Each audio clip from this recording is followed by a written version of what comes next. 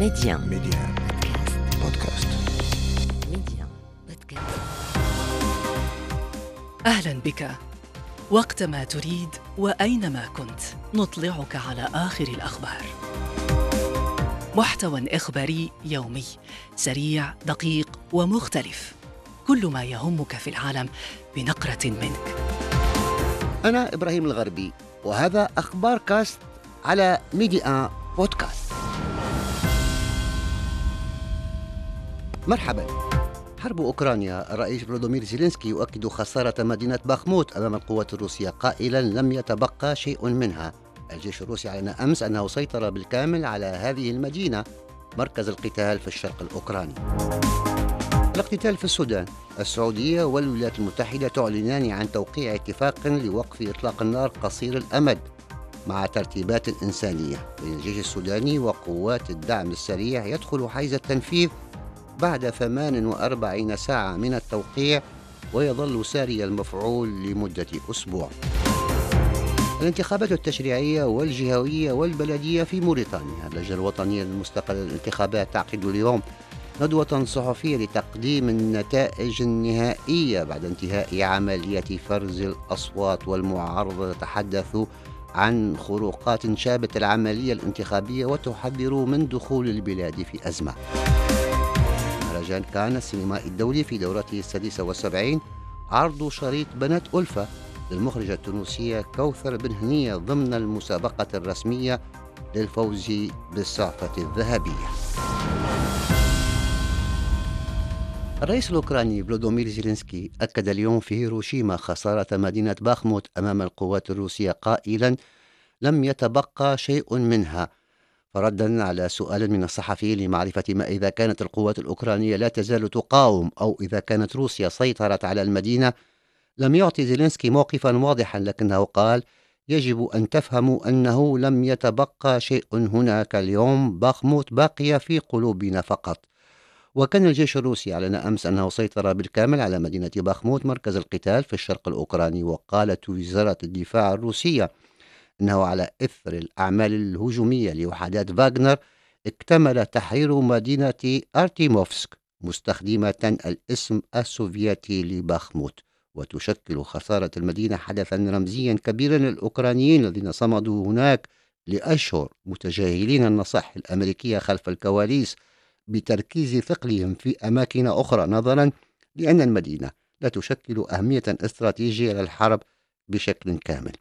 للتعليق معنا من كييف عماد أبو الرب، رئيس المركز الأوكراني للتواصل والحوار. مدينة باخموت هي كأي مدينة من المدن الأوكرانية، وموقعها أصبح استراتيجي ليس لأنها استراتيجية، ولكن لأنها أصبحت بوابة لاحتلال مزيد من الأراضي التابعة لإقليم الدنباز مثل كراماتورسك مثلا وغيرها من المدن التي تنوي روسيا احتلالها. وبالتالي كان الهدف الأبرز لأوكرانيا الحفاظ قدر المستطاع على هذه المدينة، تأخير تقدم القوات الروسية، استنزاف القوات الروسية لحين وصول مزيد من العتاد والجند الأوكران، الجنود الذين يتدربوا في أوروبا والعتاد الذي يأتي من عدة دول حليفة لأوكرانيا. وبالتالي هي نجحت في تأخير القوات الروسية وقوات فاغنر واستنزافها، لأن أوكرانيا تعلم أنها لو لم تدافع عن هذه المدينة سيكون احتلال باقي المدن أسهل،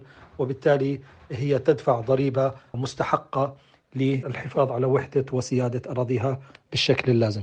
فلوديمير زيلينسكي التقى في هيروشيما بالرئيس الأمريكي جو بايدن الذي أعلن عن حزمة أسلحة أمريكية جديدة لأوكرانيا تشمل ذخائر ومدفعية وآليات مدرعة، بعد أيام على إعطائه الضوء الأخضر للحلفاء لتسليم كييف مقاتلات ف-16 المتطورة. المملكة العربية السعودية والولايات المتحدة أعلنتا عن توقيع اتفاق لوقف إطلاق النار قصير الأمد بين الجيش السوداني وقوات الدعم السريع في مدينة جدة، يدخل حيز التنفيذ غدا الاثنين. وجاء في بيان أوردته وكالة الأنباء السعودية أن هذا الاتفاق الذي يدخل حيز تنفيذ 48 ساعة من التوقيع يظل ساري المفعول لمدة 7 أيام، ويمكن تمديده بموافقة الطرفين. ويتضمن أيضا اتفاق الطرفين على إيصال وتوزيع المساعدات الإنسانية واستعادة الخدمات الأساسية وسحب القوات من المستشفيات والمرافق العامة وتسهيل المرور الآمن لمقدمي المساعدات الإنسانية والسلع، بما يسمح بتدفق المساعدات دون عوائق من موانئ الدخول إلى السكان المحتاجين. وأشار البيان إلى أن الاتفاق ستدعمه آلية مراقبة وقف إطلاق النار مدعومة دوليا من قبل المملكة السعودية والولايات المتحدة، كما يتماشى وقف إطلاق النار قصير الأمد مع النهج التدريجي الذي اتفق عليه الطرفان.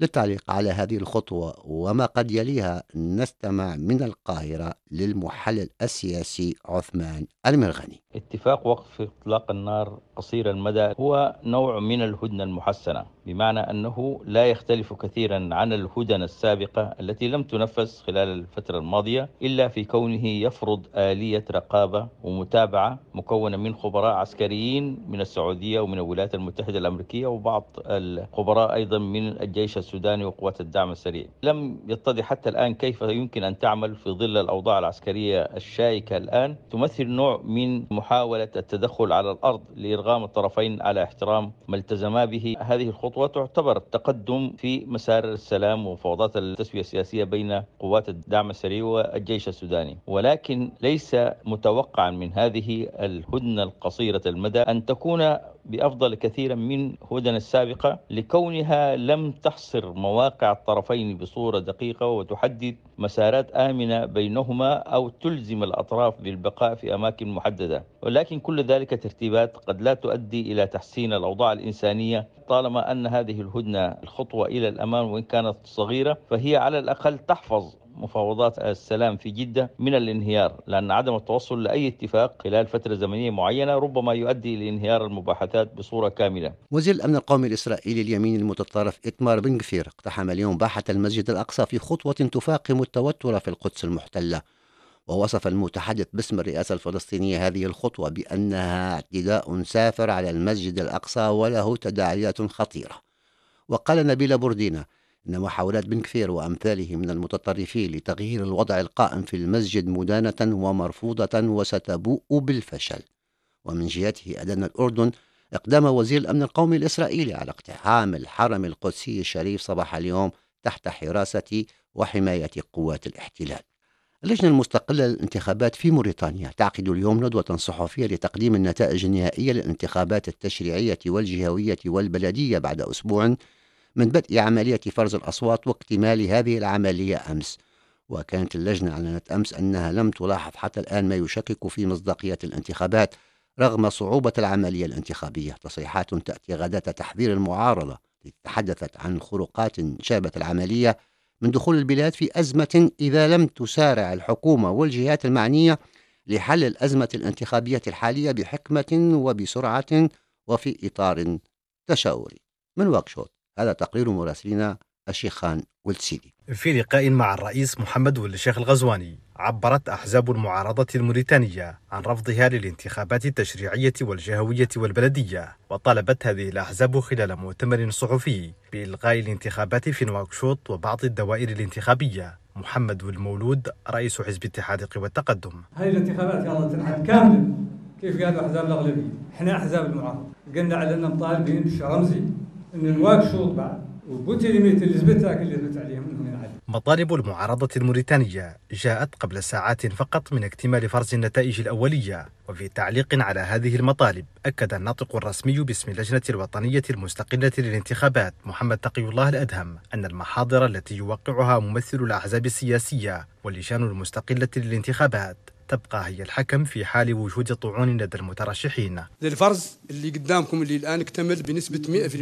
100%، هذا مرجعيته دائما ومآلاته ومنطلقه هو المحاضر اللي هي أساس العمل، واللي عادة تتم بحضور ممثلين الأحزاب السياسية، معناه ممثلين المترشحين وهم اللي يمضوا عليها وهي الحكم في النهاية. رغم الحديث عن خروقات شابت العملية الانتخابية ورفع أحزاب في المعارضة والأغلبية مطالب تتعلق بالتدقيق في الانتخابات، احتفظت أحزاب سياسية بمراكزها التي احتلتها في آخر استحقاقات النيابية، حيث حافظ الحزب الحاكم على المرتبة الأولى واحتل حزب تواصل المعارض المرتبة الثانية. لكن مفاجأة هذه الانتخابات كانت غياب المعارضة التقليدية، وتذيلها للنتائج.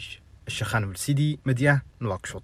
إلى كان الآن ومهرجانها السينمائي الدولي في نسخته 76، العرض العالمي الأول للشريط الجديد للمخرج مارتن سكورسيزي، وضمن سباق التنافس على الجائزة الكبرى للمهرجان الصحفة الذهبية، عرضت المخرجة التونسية كوثر بنهنية شريطها بنات ألفة.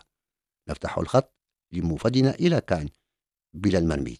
أكبر قدر من اهتمام إعلامي ناله لحد الآن عبور مارتن سكورسيزي بنجوم شريطه الجديد The Killers of the Flower Moon، ومن ضمن مرافقيه فوق السجاد الأحمر يكفي أن نذكر روبرت دونيرو وليوناردو دي كابريو لتتضح الصورة أكثر وأكثر. شريط حرك كل وسائل الإعلام الدولية، وتذاكر العرض الرسمي الأول نفذت بعد 15 ثانية فقط من طرحها. سكورسيزي مع نجومه في كان، وفي كان أيضا المخرجة التونسية كوثر بنهنية التي قدمت في المسابقة الرسمية على السعفة الذهبية شريطها الجديد بنات ألفة، بمشاركة المعنيات الحقيقيات بالقصة، ومن ضمنهم الأم ألفة الحمراوي، أم ل4 فتيات جند تنظيم متطرف 2 منهما. نستمع لهذه السيدة التي تظهر في الشريط. يعني هي قضية بالنسبة لي أكثر من ما هي فيلم. بعد كي شفت الفيلم أول مرة تفاجأت، خاطر مشاش في بالي لاني مش نظهر جملة، مشاش في بالي نظهر جست إني نحكي في أسطورة كهو. يعني وقت اللي احنا نصوروا في الفيلم بالحق ارتحت برشا وصالحت برشا على فكرة مع صغاري ومع روحي، خرجنا بحاجة بوزيتيف على الأخ. السيدة ألفة الحمراوي تظهر في شريط كوثر بنهنية، وحين تتأثر بالأحداث التي ترويها تعوضها النجمة هند صبري. كان بلا المرميد، ميديا. ونشرة أخبار كاست انتهت. أخبار كاست، اختيارك، اختر أن تشترك معنا.